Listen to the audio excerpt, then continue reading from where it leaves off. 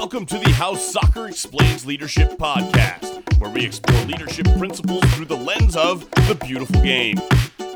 Welcome back to How Soccer Explains Leadership. Thanks again for being a part of the conversation. I'm Phil Dark, your host. I got with me my brother, my teammate, Paul Jobson. And, once again, we have another great interview coming your way. We got Becky Burleigh with What Drives Winning. You've probably heard of her and What Drives Winning. She does that with Brett Ledbetter. Some amazing, amazing stuff. I've just been binging the last week in preparation. It's been like some of my favorite research for an interview I've ever done. And, Paul, I just, we were talking a little bit about your introduction to Becky in the soccer world, at least. And so, to tell us a little bit about that. Well, it wasn't my introduction to Becky. Everybody knows who Becky is. But when Marcy and I came and took over at Baylor, one of our first preseasons, Becky was nice enough to let us come down and play an exhibition against her team and welcomed us kindly to Power 5 conference soccer. It was we definitely accomplished what we were trying to accomplish with our team, which was, hey, you want to play at this level? This is what it's going to look like, and this is where we're trying to get. So she kindly obliged us and nicely introduced us to Power 5 soccer. And later on, we went down for a NCAA tournament down at University of Florida and met up against North Carolina there. But as hosts, they were fantastic hosts. Becky always ran a great program, is very well respected, and always welcoming to people and always engaging. So always appreciated. And Marcy always has great things to say about Becky too. So I'm excited to get to talk to her about what drives winning and her career and her success over the years. So it's going to be, as always, something that I'm going to take great pleasure in having another interview with an amazing person in our game. So I'm looking forward to it. Yeah, so we got that. We'll get to Becky here in a second. Becky is, she's a graduate of Methodist College, and she coached at Berry College, a little college there in Rome, Georgia. Also, little known fact, might not be little known anymore. That's where the Chick-fil-A WinShape Center is. So if you like Chick-fil-A, I don't think this will have anything to do with that, but that's okay. That's there. And we also, she spent 27 years at the University of Florida, now with What Drives Winning. So Becky, how are you doing today? I'm doing great. I'm excited. And Paul, I will say, you guys introduced us to stuff too. Your teams are always like the biggest competitors ever. So thanks for that. You bet. If we can compete, we've always got a chance, right? That's right. That's right. That's exactly right. That's the 100%. So we'll get into a lot of these principles today. Before we get into a lot of the great leadership stuff that I know will come through this interview, I introduced a little bit of the stats, kind of the resume there, Becky. But can you just briefly share your story? The story behind the resume of how you developed your passion for soccer, for coaching, for leadership, and really how you ended up coaching coaches through What Drives Winning. Well, my journey for coaching is one that I really always hesitate to share because it's just so unrealistic nowadays. But in that era, it was a little different. So I actually started playing soccer when I was 10. My parents moved from Massachusetts to Florida, and where we lived in Massachusetts was in the middle of nowhere. So when we moved to Florida, we moved across the street from a soccer field, and I had never played soccer before, never played a team sport before, never even an organized sport before. So it was just a great place to spend a lot of time. My parents were like, go, just be over there all day. And that's what I did.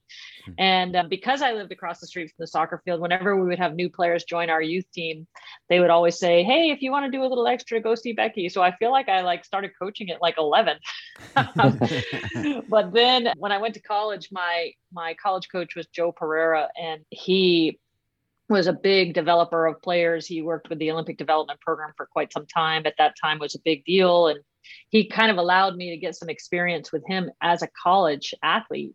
I got to coach. And so then that gave me my opportunity to go to Berry. I literally graduated from Methodist in May, became the head coach at Berry in June. And despite the fact that Berry was like this, small NAIA school at the time, they were really good because Ray Leone had coached them. They had won a national championship 2 years before. So Ray left me a great deal of talent to take on, and then was at Berry for 5 years when the Florida job opened. And Florida was pretty, proactive in the way that they handled their job and hired me. I had a year to build the program, and then we started a year later and then stayed there for the whole rest of the time. Yeah. And so how did it go from, okay, we're coaching at Florida, and then how'd that work with What Drives Winning and how'd that all come to be? Yeah, that's actually a very interesting story. So Brett Ledbetter, who's now my business partner in What Drives Winning, he's a basketball background. So I'm not sure our paths would have ever crossed. But I was at this conference in New York City and Daniel Coyle was speaking. He wrote The Culture Code, The Talent Code, both really good books if you haven't read those. And afterwards, I went up to him and I said, hey, it would be great if you were ever in Gainesville, like to come speak to our team, thinking, Daniel Coyle lives in Alaska. So like, what are the chances? But you never know unless you ask. Yeah, that's right. So he said, oh, I was just in Gainesville like 2 weeks ago. And I was like, what? And so he knew Mark Daignault, who was on our men's basketball staff with Billy Donovan. The crazy thing was, I didn't know Mark, and I felt like I knew everybody at Florida because I'd been there a long time at this point. This was only like 10 years ago. And so I looked up Mark on the little staff directory and found him, and I called him and I was just like, hey, like, want to get coffee? And he obliged. And so then he introduced me to Brett because he was very interested in Brett's academy that he was running for 5th to 12th grades basketball players in St. Louis. And so I went up there and sort of the rest became history. I invited Brett to come down and work with my team. The other coaches at Florida really enjoyed what he was saying. We started this head coaches collaboration at Florida. And the beauty is like, I got access to all this information that was basically everything to do with coaching except the X's and O's from all these different sport coaches. And it was like a free education that I could use with my team while I was coaching, and then just transitioned into that after I was done coaching. Yeah, that's so cool. And, Paul, I don't know about you, but I'm sensing this theme in the last, pretty much all over the podcast, but this theme of ask, you never know what might happen, right? Worst they can say is no. We've come across that quite a bit. Yes. And, we talk about let me tell you that's a really good point, because the person who set the tone for me with that was Anson Dorrance. When I was coaching at Barry, who does Anson know who I am at Methodist College and then Barry College? And I asked him if I could come observe training, and he said yes. And then I found out that he says yes to anyone who asks. And I was just like, dang, if Anson can do that, like, I got to step up my game and let people do that, like that made a really big impact on me. Yeah, definitely. Paul, did anybody ever ask you to come watch your training? All the time. Okay. All the time. All right. And, and never came back. So it was kind of a one and done when they came to watch our training. But I'll tell you a funny story on that. I thought of it in an earlier podcast and didn't share it, but we had a young woman at Baylor that was in a grad program and just called Marcy and said, hey, I just want to come observe practice. I'm in a class. You won't even know I'm there. I'm going to sit in the stands. I love soccer, blah, blah, blah. Marcy's like, sure, come on out. No problem. Never thought twice about it. A few weeks later, Chuck, our assistant, comes over and goes, who's that girl in the stands? And we'd totally forgotten. So we're like, Chuck, go figure it out. Go see who it is. Make sure it's not a spy from TCU. Okay. Make sure that we're being spied on. Anyway, goes over. Yeah, Marcy said I could come, blah, blah, blah. Long story short, Anna ends up becoming a manager on our team. Anna ends up becoming an assistant coach for us, our goalkeeper coach. Anna goes on to be an associate head coach at another university and now is working at Dallas Baptist. So out of nowhere, we've got a best friend who just called one day and said, hey, can I just come observe practice, and kind of launched her coaching career as well. So you never know. But it's also definitely worth the call. On that note too, when people call you, coaches out there listening, other people out there listening, take the call. You never know who they may introduce you to. You never know what you could teach them, where they could end up being, right? You never know what you could be a catalyst for. So that's something that I love that story. Love that story. I've had plenty of responses, Becky, probably you too. Like, I can't believe you even answered my email. I can't believe you even returned my phone call. I'm like, well, you called me. So Becky, through all this, I think we're kind of weaving into some of this too. But before we get into a lot more of like your story and everything, what's your personal why? Why do you do what you do, and how are you living that out? My parents, neither of them went to college, and no one in my family has been to college. And so when I went to school, like, I always knew I wanted to go to college, but I had no idea of like majors and like, I just didn't have any concept of that. And so I only knew like the things I saw. So the first thing I want to do is I thought, well, maybe I'll be a teacher, because I really wanted to coach, but my parents were like, that's not really a real job. Like, my dad used to always say like, soccer's not going to pay the bills. And so I thought, well, I could be a teacher and then maybe I could coach, in addition to that. And so when I got into the coaching side of it, which Joe gave me that opportunity while I was still in college, like, I was like, dang, like coaching is like teaching, but like magnified, because you're with them through so many highs and lows, and it's emotional and it's challenging.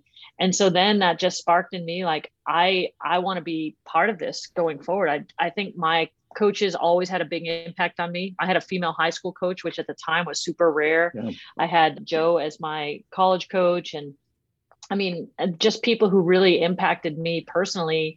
And I thought, man, if I could even do part of that for somebody, I'd be really happy with my contribution. I like that. As that kind of leads into, what drives winning a little bit. I'm sure there's a lot of overlap into kind of what you just said, and teaching and being kind of a mentor type thing. But what's the mission of what drives winning, and what do you hope all the leaders will get out of the materials that you and Brett are producing?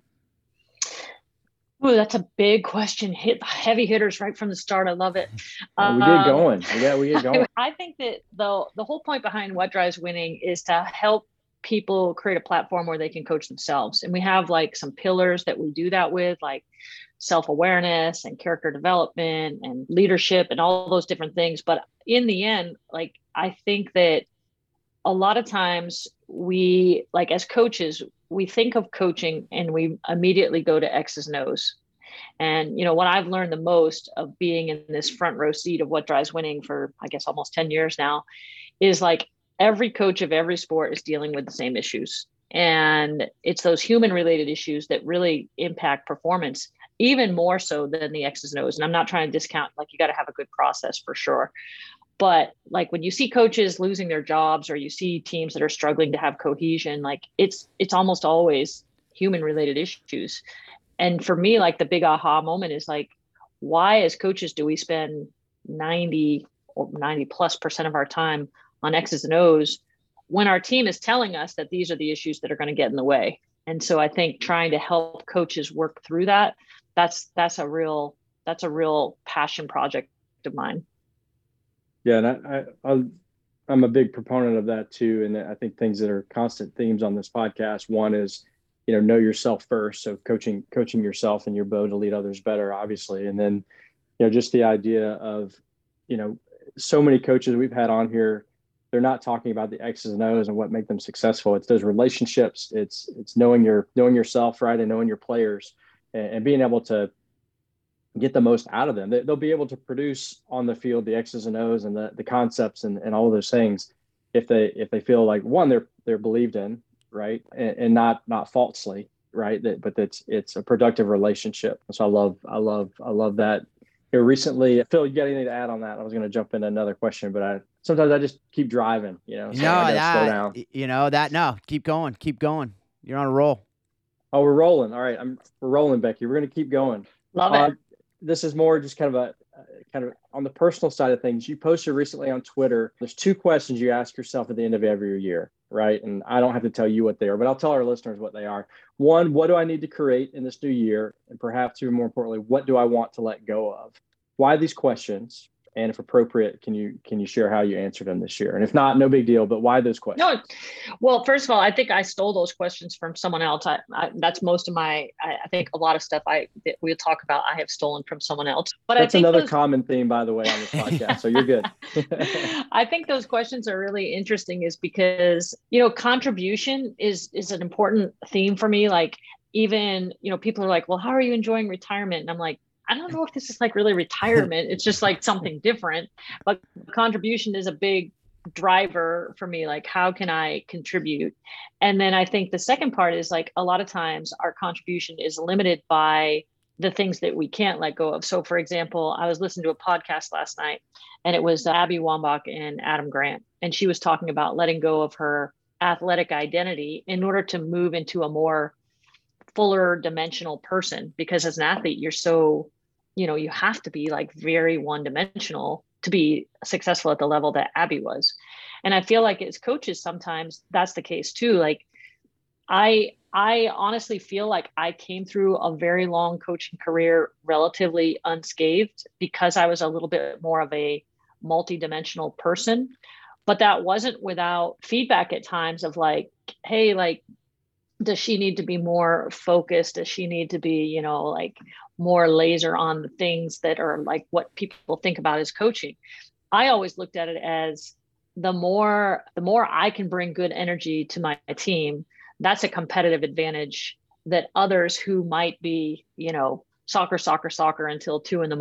and then getting up at 6 and starting the whole process again. Like that was not my MO, but I feel like it's hard to fight against that tide of what society is telling you. We talk a lot about mental health in athletes.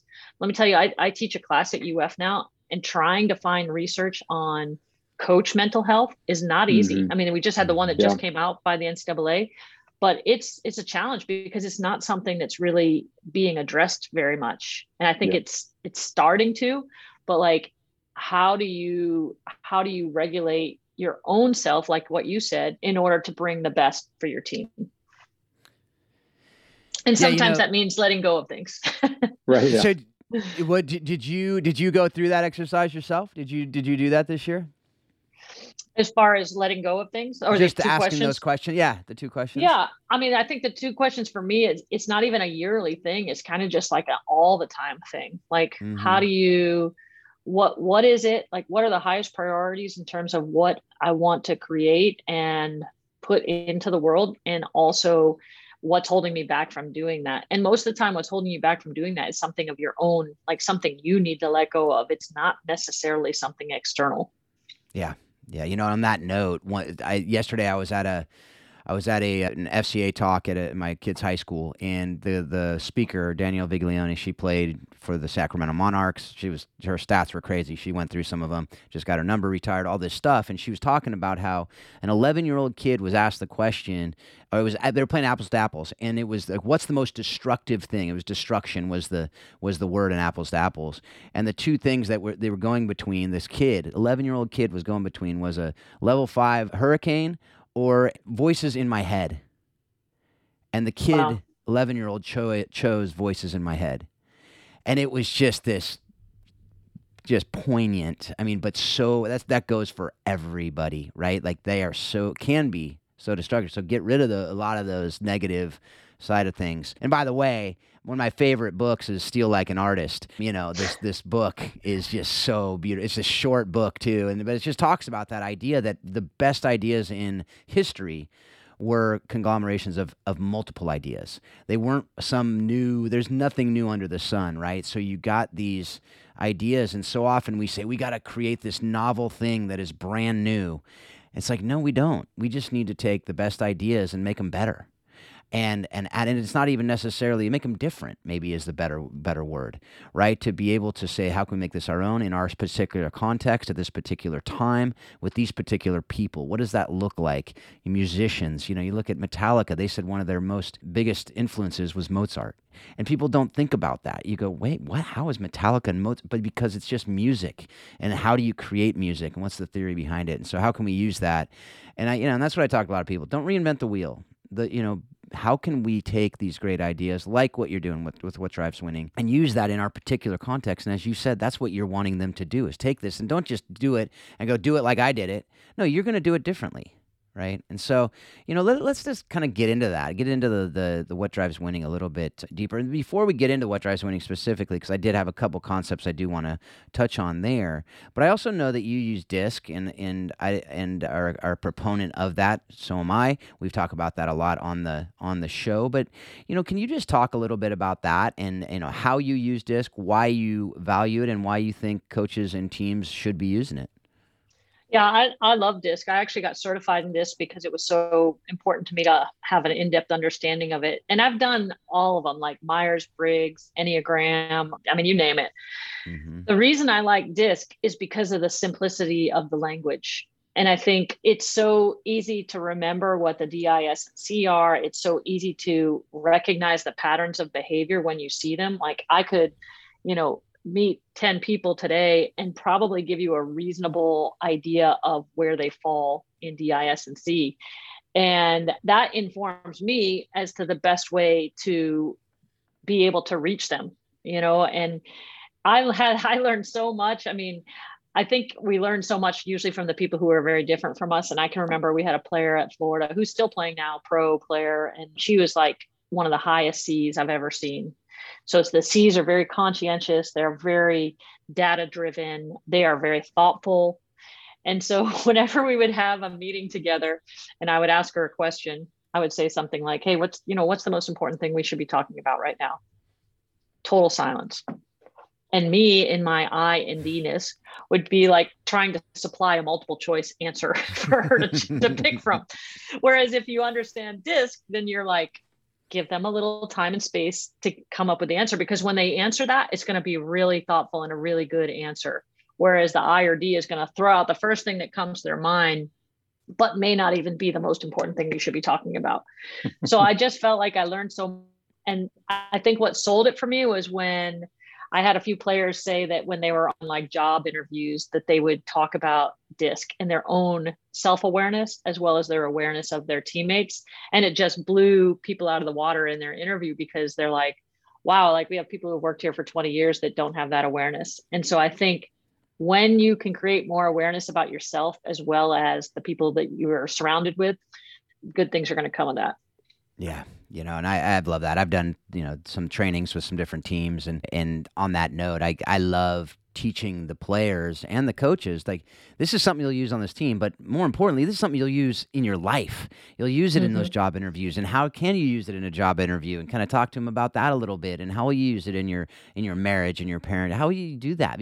And hopefully that's what we're doing with all the lessons we're doing. But I say the same thing about DISC. It's the simplicity that makes it so powerful. And so are there specific ways that you used it, like, to help retain? I mean, you talk about that with the high C. Paul's a high C, so he was saying amen in his head. He didn't actually say it out loud, but it was coming. Yeah, but 10 minutes or so. But are there different ways? Because I know I've actually done my informal study on this, and I actually spoke about it at the United Soccer Coaches Convention. But we tend to be losing our I's and our C's at the highest levels, and the percentages are there that it's way lower than the national averages, and the D's are way higher, which is not surprising given that they're results driven.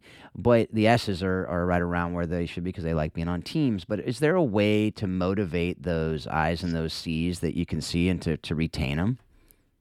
Well, I think the cool thing about DISC too is it's just behavior, right? So it's ability to learn those behaviors and to integrate those behaviors into your environment are always accessible to everyone. For some people, it's more natural, but for everyone, it's accessible.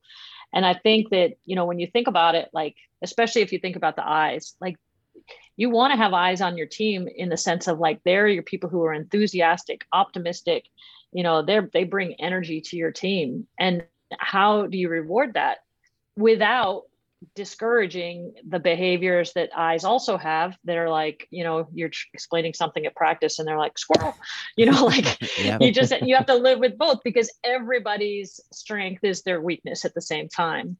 And then I think with the C's, it's like, like I think about in soccer, like a high C, like let's say you have a complex set piece. They know their role. They know everybody else's role. And they're really pissed when someone doesn't know their own role, but like the detail that is required is important for things to be executed. Again, like the flip side of that is the C's are going to overthink things sometimes. So like helping them understand, like, let's try to make the best decision in the limited time we have, as opposed to the best decision overall, because that could take hours or days. And so what I love about DISC is like trying to put people in the roles that they're most comfortable. So like, I am not going to take a high S and say, hey, I need you to go get on her for doing this, because that's going to be super uncomfortable for them, but I might say to an S, hey, can you sort of get a vibe for like why that person is thinking like that? Like, can you be a little supportive in that situation? They will love that because that's right in their wheelhouse. So to me, it's like finding ways to put people in their most comfortable situations, but also getting them to realize that they can expand outside of those roles, but not in a place that's going to cause them like tons of stress in doing it. And I think as coaches, when we're not aware of what people are, sometimes we're putting people in stressful situations without even knowing it. I'll give you a great example. I teach a class at UF right now with athletes, and there's one athlete that every time he writes, it keeps coming up that like, clearly his coach wants him to be a more vocal leader, and he's not, he's just not. And it is affecting how his coach is viewing him and how his team is viewing him in some ways, because they're asking him to be in this role that's not his strength. So he's probably not great at it yet. And so how instead could you put him in a role of accountability still, but within his strength set? And I think as coaches, sometimes we look past that. Like I can think of coaches I've had even that always thought the leaders should be loud, vocal, hardworking, like get everybody going. And they overlooked somebody who maybe had really strong leadership skills, but just they didn't present themselves in the same way that they wanted it to look. Yeah. Yeah. As you know, Paul, I could talk about this for hours and hours, but we're not going to. We're gonna move on. As much as I want to dig in, we got a lot more to get to, and I know I want to get to that stuff too. But one of the things you talk about I think it was either on Twitter or something I'd heard on the What Drives Winning, but it doesn't really matter where I heard it. But this idea of the weak voice and the strong voice thoughts, I think you said it was one of your favorite videos, and it was somebody else again. But what is that all about? Can you talk about that concept, that the accompanying exercise where you kind of talk about the, you write lists about them and what you notice about them? Can you just talk through that and why it's important for us?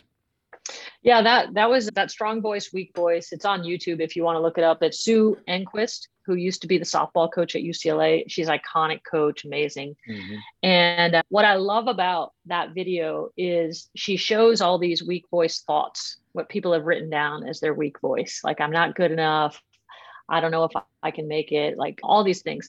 And then it shows who those are attached to, like Olympic champion or, NCAA player of the year.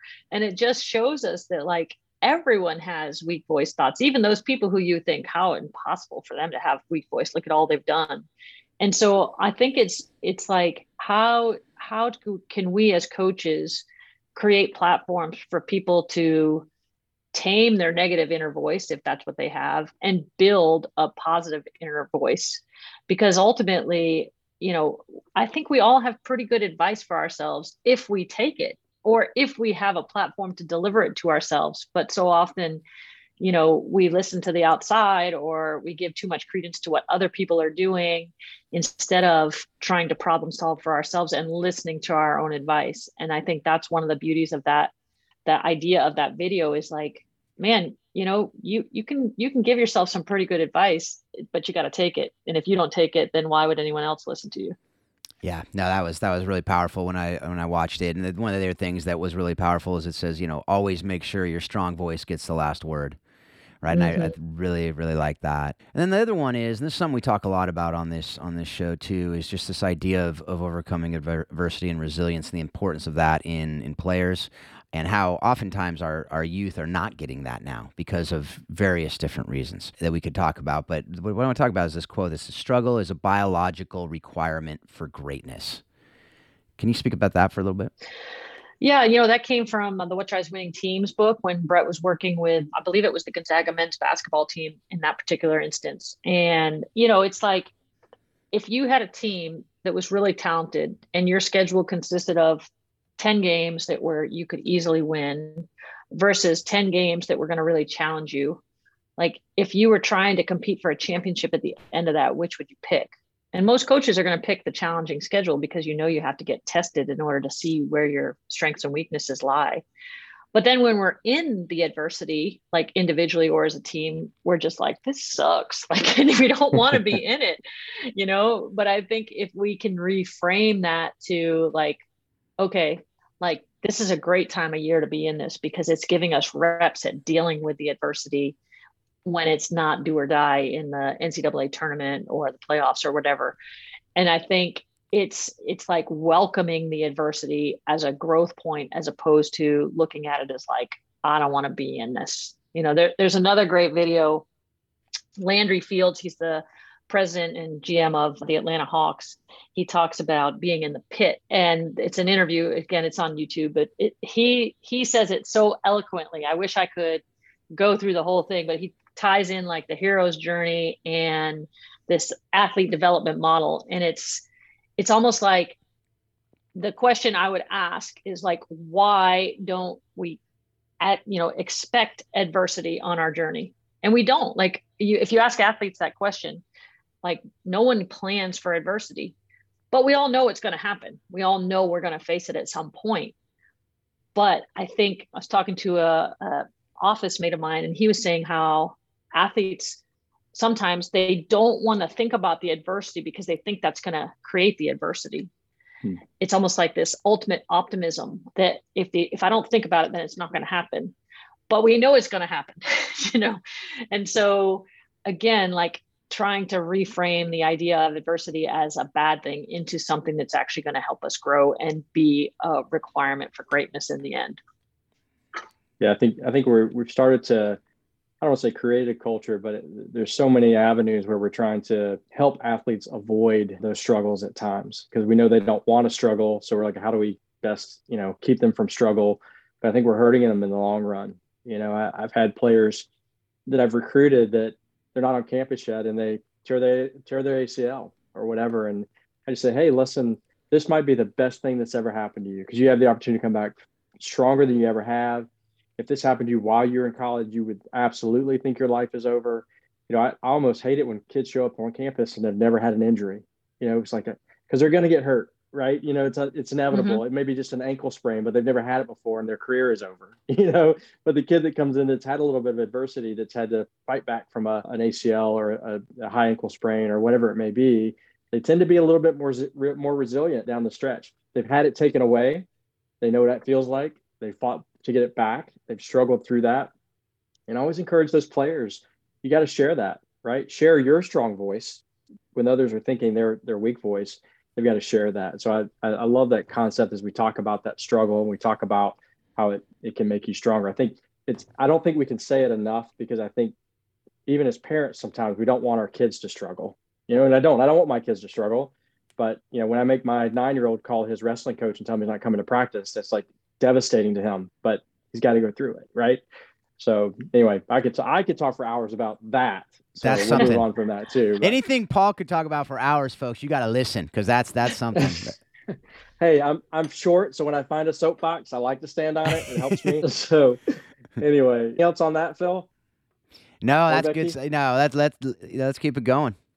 Yeah, Becky, I want to dive into just your career and your development as how you kind of have become who you are. And back in your soccer career as a player, was there a defining moment that you had as a player that just kind of was very impactful to you into your development? You can even go back to this point in your life and go, that was a moment that really changed the trajectory of who I am.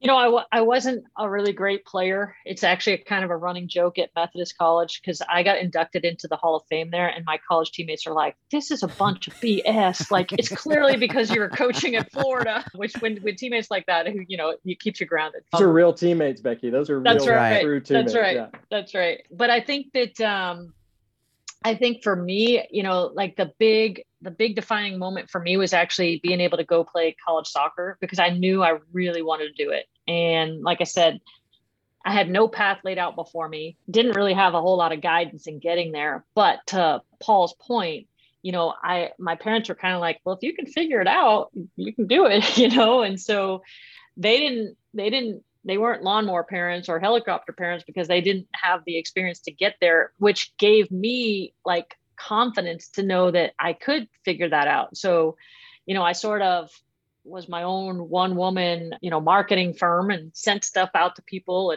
And finally, like the funny story about Methodist is that Joe came to watch our goalkeeper. This was high school soccer, to watch our goalkeeper. And he then saw a forward on our team too, who happened to be like my best friend on the team. So the goalkeeper was an All-American, like kind of a lot of people knew about her. And the coach was the goalkeeper's mom. So after he comes and watches us play, he talks to the coach and says, yeah, I for sure want your daughter, the goalkeeper, and I would love to get this forward. And so the coach says, well, there's this other player. That was me. Like, she's really, really interested. And so there was probably more to it than this, but the joke amongst our Methodist people is that Joe said to me, like, hey, if you can get those two to come, then you can come too. And so I did. They both went. And unfortunately, they both transferred after the first year.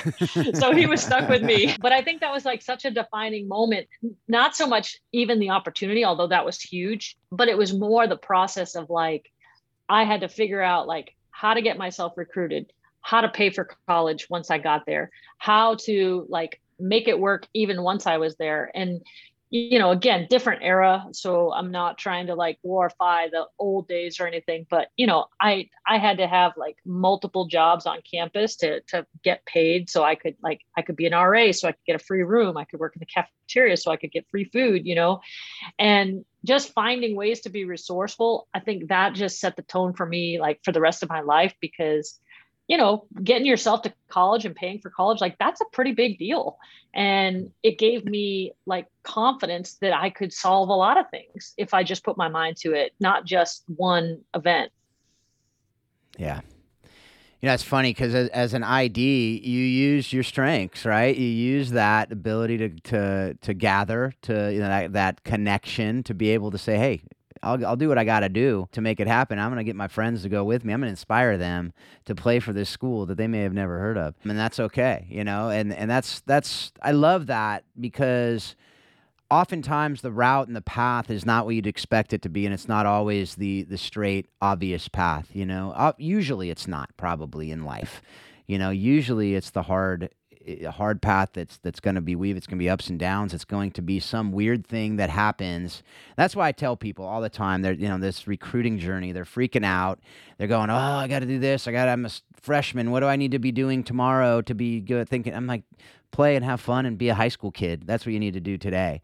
And, because the reality is, what I've seen more often than not, it's a weird story on how you get to where you are, and you end up where you're supposed to be at the end of the day. And we stress so much about these things. And I'm not saying don't do the work, and I'm not saying it's hard work. Of course, all those things apply. But at the end of the day, enjoy life and enjoy the journey and focus on the process, as we've heard about in throughout this podcast. The outcome will take care of itself when you do those things really, really well and you enjoy it, usually 99 times out of 100.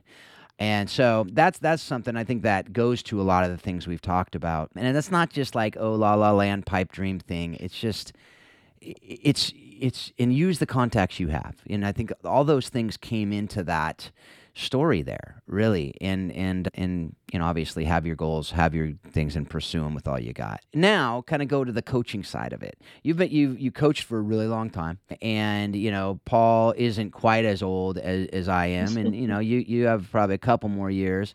But this idea of we hear this question a lot, but knowing what you know now, knowing the just so many amazing leaders that you've been able to talk with and watch and listen to, and seeing the best athletes and the clips and all these different things, what would you love to be able to go back and tell your, now I think in the outlines of 25, but probably 22 or 21-year-old self, whatever it was, when you started coaching, what would you, and even when you got to Florida at this bigger gig, right? Like, what would you love to be able to go back and tell yourself and tell young coaches in the process? That's a great question. I would say this: sometimes ignorance is bliss. So like there was a lot of things that I didn't know about coaching that probably benefited me. Like, for example, when I was at Barry, I would recruit kids that like North Carolina was recruiting. Like, I don't know what I was thinking, but I just didn't know any better. Yeah. But occasionally you might get one, right. And so then that's the ignorance is bliss is beautiful. But then there's also this part of like, make sure that you're modeling your habits from healthy people, because it's not easy always in our profession to find people who have a healthy relationship with their profession or their sport. And if you're always like looking at this person to model yourself after, and then in the end you find out, wow, that was not a healthy ideal, then you're way down the path. So like really be intentional. I think that's part of the reason that I really enjoy What Drives Winning, is because I had some great people around me. I was super lucky. My AD at Barry was amazing.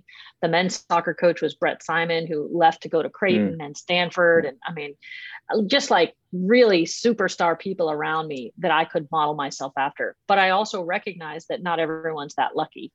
And so sometimes you don't have anyone to model yourself after. And sometimes you have people who aren't as well grounded or healthy as the people I had. And so trying to surround yourself like intentionally with people who you feel like are pointing you in the right direction in a healthy way, because it's high performance in general. And I'm not limiting this to just sports, but high performance can be a really, really dark space, because it becomes like, it takes what it takes to be really good at something. But at the same time, like, are you intentional about the what you're setting up around that pursuit of high performance, so that you don't get to the end of your career and like look at this wake of people behind you that you've just run over, or relationships that have died because you haven't put work into those, or like the things that are important to you, you need to prioritize, and work can be one of those. But if they're important to you and you don't prioritize them without intention, it's very unlikely that you'll have a healthy situation there. Yeah, that's so good. I mean, there's so much to that. And I think that there's such a push for mentorship nowadays. And there's such a push for, going out and getting all this content. And there's content galore. And so I think that advice is more important now than ever in our, just because it's information doesn't mean it's good information, and everything has its shadow. So there is great information on the internet, and there's really, really bad advice on the internet. And the same goes for different people. Don't just seek out a mentor. Seek out a mentor who is wise and good and is relevant to and understands you. And going back to DISC, understands who you are, understands your position, like understands the context that you're in. All those things are critical. Just because they're a great coach doesn't mean they'd be a great mentor. And I think that's really, really important. That's some great stuff. One thing I'd add to that, like I personally feel like the mentor-mentee relationship has some hierarchy to it, and I don't love that. I get the idea of it, but I don't love it. But I think if you can find like thinking partners, that to me feels a little more level, but it also realizes that you can get information from people in both ways. And so like, for example, like I when I first met Brett, he was coaching an academy, 5th to 12th graders in basketball. Doesn't seem like there's a lot of parallels there. Like I'm at a University of Florida. He's, coaching middle schoolers who are trying to make their varsity team in high school. But I learned so much from him. And then I think he learned from me, because that sort of gave him his entry into the college environment. But if we were only looking at that as a one-way relationship, I'm not sure there would have been a flow back and forth. And so like now I look at it today, like one of the people that I keep in contact with regularly is a woman named Sarah Loudon, who was on my staff in Florida. She's now working with the Houston Dash. And she takes me into the world of the pros, and we talk about things that are going on in that world. And I talk to her about things that, my experience that I've had in college and continuing with What Drives Winning. And it's definitely a back and forth, even though she's, 20 years younger than me, maybe 30, no, maybe not 30, but, and so it just, I love that arrangement that you can kind of learn from everyone. And yep. I think some coaches will say like, oh, I don't really have that environment, but like, let's just say you're at a college or a high school, there are other coaches in other sports. There's teachers, it doesn't have to be your sport to get information from. Absolutely. Yeah. That we talk about that cross sport learning all the time. And I can say some of the best, most important lessons I've learned in life have come from my kids. And things they've said, and sometimes it's taking what I've taught them and train them up in, and have a twist and has a thing that I never thought of, and it's like, well, Dad, you said this, so isn't this right there with that, And I'm like, oh my gosh, you're 100% right, and it's just total blind spot that I had, and yeah, that's so true.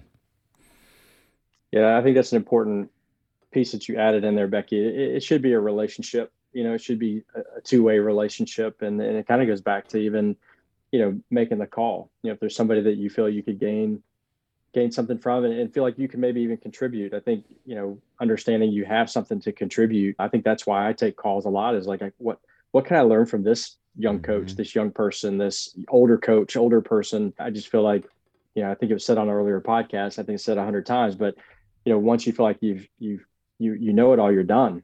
Once you're done, you're just done. So I think you've got to continuously challenge yourself and listen to new ideas. But I love that. I'm big on relationship, Becky. So, I mean, I learned so much from my players. You sit down on one-on-one conversation, and to truly guide a program, I think the right way, you've really got to be in touch with your players. You've got to, they're the ones doing all the day-to-day work. They're the ones with the close-knit relationships that are going to affect the play on the field and on the training ground. And if you're not connected there, you're going to lose it. So from a mentor perspective, I'd have players come in and ask me stuff, and I'm the one asking them questions.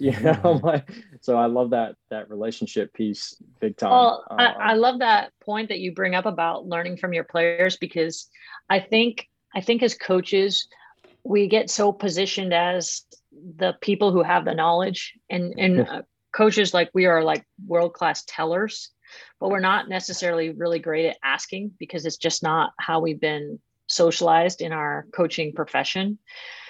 But it's so interesting to like maximize the capital in the room of your players. Like, they know a lot. Like, you know what, like, just a simple example, you could say, like, to a really good player on your team, like, hey, what's it like to be a really important player on this team? Like, and just let them talk, like, let them take it where it is. Maybe there's more pressure, maybe that everyone comes to them to solve their problems. Like, who knows, whatever they're going to go. But you could equally do that with what's it like to be a player who really doesn't get to travel or doesn't get to have a big role on this team. What's that like? And hearing those perspectives just broadens our view as a coach, and I think makes us more thoughtful about how we go to a line of empathy instead of a line of judgment when someone's behaving a certain way. Yeah, no, it's really important. I hope people will go back and listen to that. They didn't catch all that. There's some great stuff in there. Becky, before we kind of move to the end of this, I want to kind of pick your brain a little bit. I mean, you've been around the game a long time. You've done a great job. You're highly respected in the game. You've seen it all levels. I'd just love to hear kind of your input of where you think soccer, where it's kind of gone over the last few years, the good things maybe that we're doing really well in our country, maybe some things maybe we need to do a little bit better. Yeah, it was really interesting. I coached that half a season with the NWSL Orlando Pride, and it was the season where there was just so much angst happening in the league with coaches, and that was really a great educational experience for me. I'm so glad I did that, because I think that the hard part about that whole scenario is that there are so many great stories in the NWSL and beyond that sometimes get overshadowed by some of the dark things that are happening in our sport. And I would love for us to be able to, like, think about it. The fact that the NWSL has survived as long as it has, it's the longest league that we've had for professionals for women at this point. And, we don't really talk about that much, because all we talk about is the Yates report and the scandals and all these things. And then even college soccer as a pathway, like there's certainly, like, there's been like friction between like the men's side and the women's side in terms of like a year-round season. And now I think they've decided to pursue their own avenues of that. But like, when you think about it, like, why do so many international players come here? Because they don't have that opportunity to be a sportsman or woman and a student in their country. And so, like, there are times we look at that as like, is this hindering the development of our sport internationally? But then we look at it also as like, wow, what an amazing opportunity for so many people to be affected in a way of, I get to be a sportsman or woman in my sport, get a really high level education in the same time. And yes, are there some perils to that for the 1% of the 1%? Maybe, but are there some gains for that for the 99%? Totally. So I don't know. I mean, you look at, like, I went to the Euros last year, and man, like, those teams, there's some teams that are just really stepping up their investment in the game and the development of players. And we talk about all the time, is the US falling behind? And again, I think sometimes we are always looking at what we don't have as opposed to what we do have. And so my thing is, can we leverage and really pay attention to the things that we're doing well, not to ignore where we need to get better, but to like not just discount what we're doing well. And I feel like, I mean, in all sports, not just soccer, but we have such a high level of criticism sometimes. And I think if we spent as much time getting solutions as we do criticizing, we could probably come up with some pretty good ideas. That's good. That's good advice. Yeah, it's interesting because I've had a lot of conversations with people about that idea of should we just, college soccer is a hindrance to pros, and we're ruining the development of the player, and it's not good enough soccer if they're going to play after college, and yet I'm not going to say every, because I've talked to some that didn't necessarily say this, but I didn't ask them.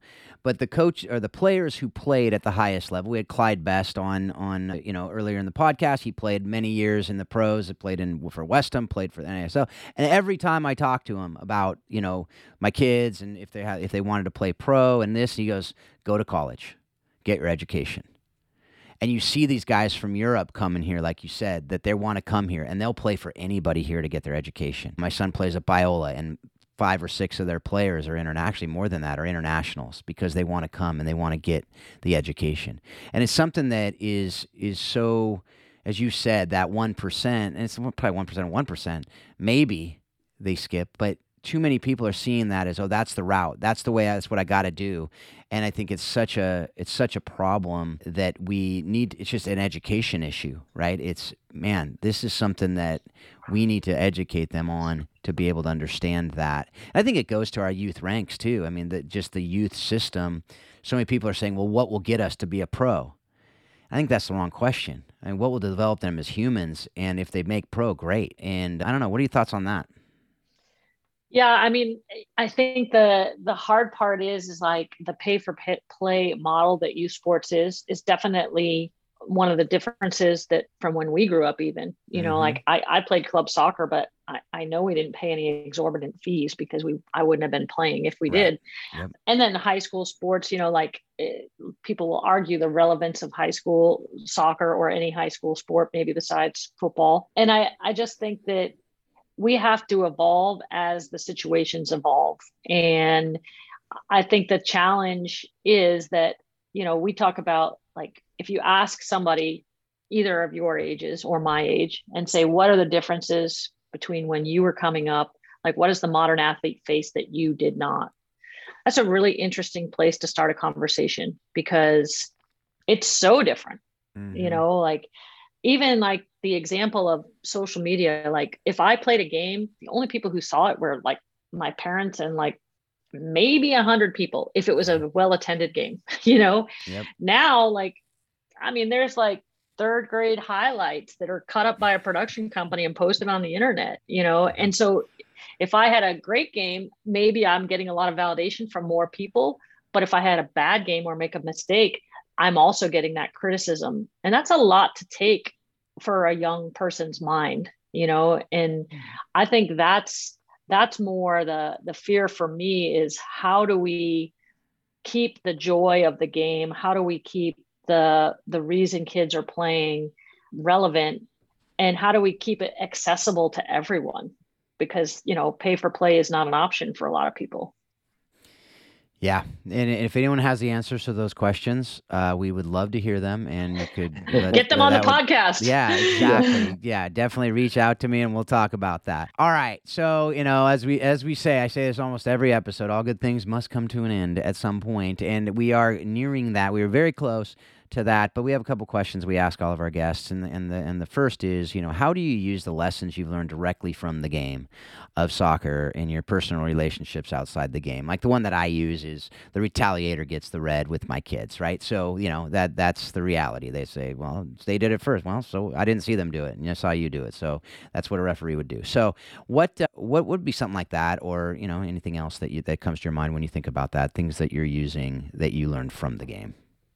Oh my gosh. Like, I feel like every single day I'm using lessons from the game all the time. But, since I just listened to that podcast last night with Abby, one of the things that really stuck out to me was, if you've read Wolfpack, which is her book, she talks about leading from the bench. And I think that's a really, really hard thing for a lot of people to do. I mean, I know as a player myself, there were times where I probably wasn't great at that. And I feel like one of the things that I really learned through coaching and playing as a bad example, coaching as a better example of, like, I was very committed to my sport. You know, I was really dedicated. I was putting everything into it. And I felt like some of my teammates weren't on my level with that. But I was so interested in pointing out to them that they weren't on my level that I was less interested in actually trying to bring them up to my level. And I just felt like, honestly, like, I think my freshman year, I walked around campus going like, who raised these people? And like, what were they thinking? You know, like, I was so judgmental. And then when I got into coaching and I started to expand my bandwidth of like the differences of people, I just realized, like, I don't know why I didn't understand this in college, but like, not everybody was raised like me. Surprise, surprise. And so, like, I think my biggest lesson in playing and coaching has been around empathy. And if you had asked me when I was a younger coach, like, what skills are you looking for the most in your players? I would have said stuff like competitive, hardworking, you know, like all these like hard skills. And if you said to me now, like, curious would be one, because if you're curious, like, you're always wanting to grow. And empathy would be the other, because if you're empathetic, then you're probably going to be a pretty good teammate. And those two would not have entered my vocabulary as a player or as a younger coach. That's good. Yeah. That's good. Good. Last question here for you. What have you watched, read, or listened to that has most impacted your thinking on how soccer explains life and leadership? Wow, that's a tough one. You've given us some good books throughout this podcast that Phil's going to have to knock out into the show notes. But is there anything others that were really impactful for you? Well, you know, what's funny is, because I'm not traveling as much, I'm reading less, which I need to fix that, because that was always my reading time, was, you know, the plane or bus rides and stuff like that. But, you know, I just watched Welcome to Wrexham, which I'm sure a lot of people have. And of course, I was an early adopter of Ted Lasso. Loved, I can't wait. I think it's February 29th. It's coming back. But Ted Lasso, for me, the thing I loved about Ted Lasso was that, and I think this is a great point for coaches of any sport, because Ted couldn't coach the sport because he knew nothing about soccer. He could only coach the humans, right? The people who were playing the sport. And so I tried to do that. My last couple of years at Florida, I tried to be honest, I tried it in the spring because I felt like it was a little lower stakes, so it wasn't real games. The testing ground is always the spring. Yeah. So I tried to watch games without focusing on the sport, and instead focusing on everything that happened, like in between, like the action between the action.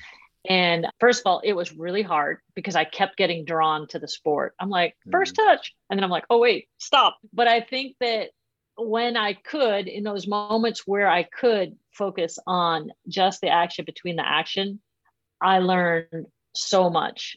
So now that I'm not coaching and I don't have to be drawn to the execution, like when I watch games, whether it's live or on TV of any sport, like I really try to watch the action between the action, like people's body language, how they interact with each other, all these different things. And it is a fascinating way to watch sport, but more importantly, watch sport and apply lessons. Yeah. That's really good. It's actually been a while since someone's recommended Ted Lasso. Probably has to do with the fact that it hasn't been a new season for a while. So I actually just got Apple TV again for that very reason. So we had like a series on how Ted Lasso explains leadership. So that's very much a good thing. The other thing that's interesting on that note is watching players and how they perform under different managers. And I always use the example of Luke Shaw because he's a kid who is I love watching him play. But watching him play under Mourinho was very different from watching him play under Solskjaer. And Mourinho is very task-focused, and Solskjaer is very people-focused. And Shaw, I was able to have a couple conversations with him. He seems to be a kid who is more of an S-type personality. And so to watch these different players, and to the extent you can kind of guess what they are, to see how they respond, it's fascinating. And as coaches, I think that's really important to watch those all-or-nothing specials. Watch those things for what you're talking about, that how do they respond when the manager's railing into them? And then what does that look like if they do any figuring out what kind of personality style they are?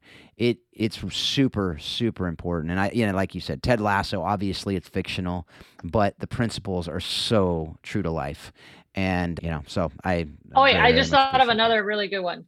I just watched this last weekend. It's called 38 in the Garden. So it's only 38 minutes long, 38 in the Garden. It's about Jeremy Lin. Remember Lin Sanity? Oh, yeah. So good, because I think it speaks to what you were just saying, Phil, about sometimes it's the environment, getting your opportunity in the right environment takes people in a different place, so like the story about Jeremy Lin is fascinating because he was the California High School Player of the Year, won a state championship, and had 0 offers to go anywhere to play in college. Ends up at Harvard because he ended up getting Harvard and MIT were his only offers. And then, gets taken by Golden State Warriors, no go, like doesn't get a minute. And it just sort of follows his progression till he gets to the Knicks. And it is such a fascinating short documentary about how environment and the talent fits in certain places. So I would highly recommend that. That's so good, folks. That's a first. Yeah, that is. I can't wait to watch that. And I love that story. I've watched a couple things on Jeremy Lin, and it's great story. And it's also a little podcasting lesson, folks. If you talk long enough, they'll think of more stuff. So it's good. But I'm not going to keep going because I'm sure there's a lot more that would come if we did. But thank you so much, Becky, for being a part of the conversation. Thank you for all you're doing, and keep putting out the What Drives Winning. It is so good. And if you're not familiar with What Drives Winning, folks, we'll have the link in the show notes, but it's just whatdriveswinning.com. And trust me, you're going to allow some time when you do that because there's so much good stuff there. So thank you, Becky. Thank you. It was great talking to you guys. It's great questions. Yeah, well, we appreciate Thanks, Becky, for being with us. I've always appreciated what you have done for the game and continue to do for the game, and just very much appreciate you coming on with us today. Enjoyed it a lot. Yeah, me too. I loved it. So, folks, thank you for being a part of this. Thank you for listening. And, as you know, you can always go to the show notes, find all those books, all the different things we talked about. We'll have the links to those, the documentaries, whatever it is, those links will be there in the show notes.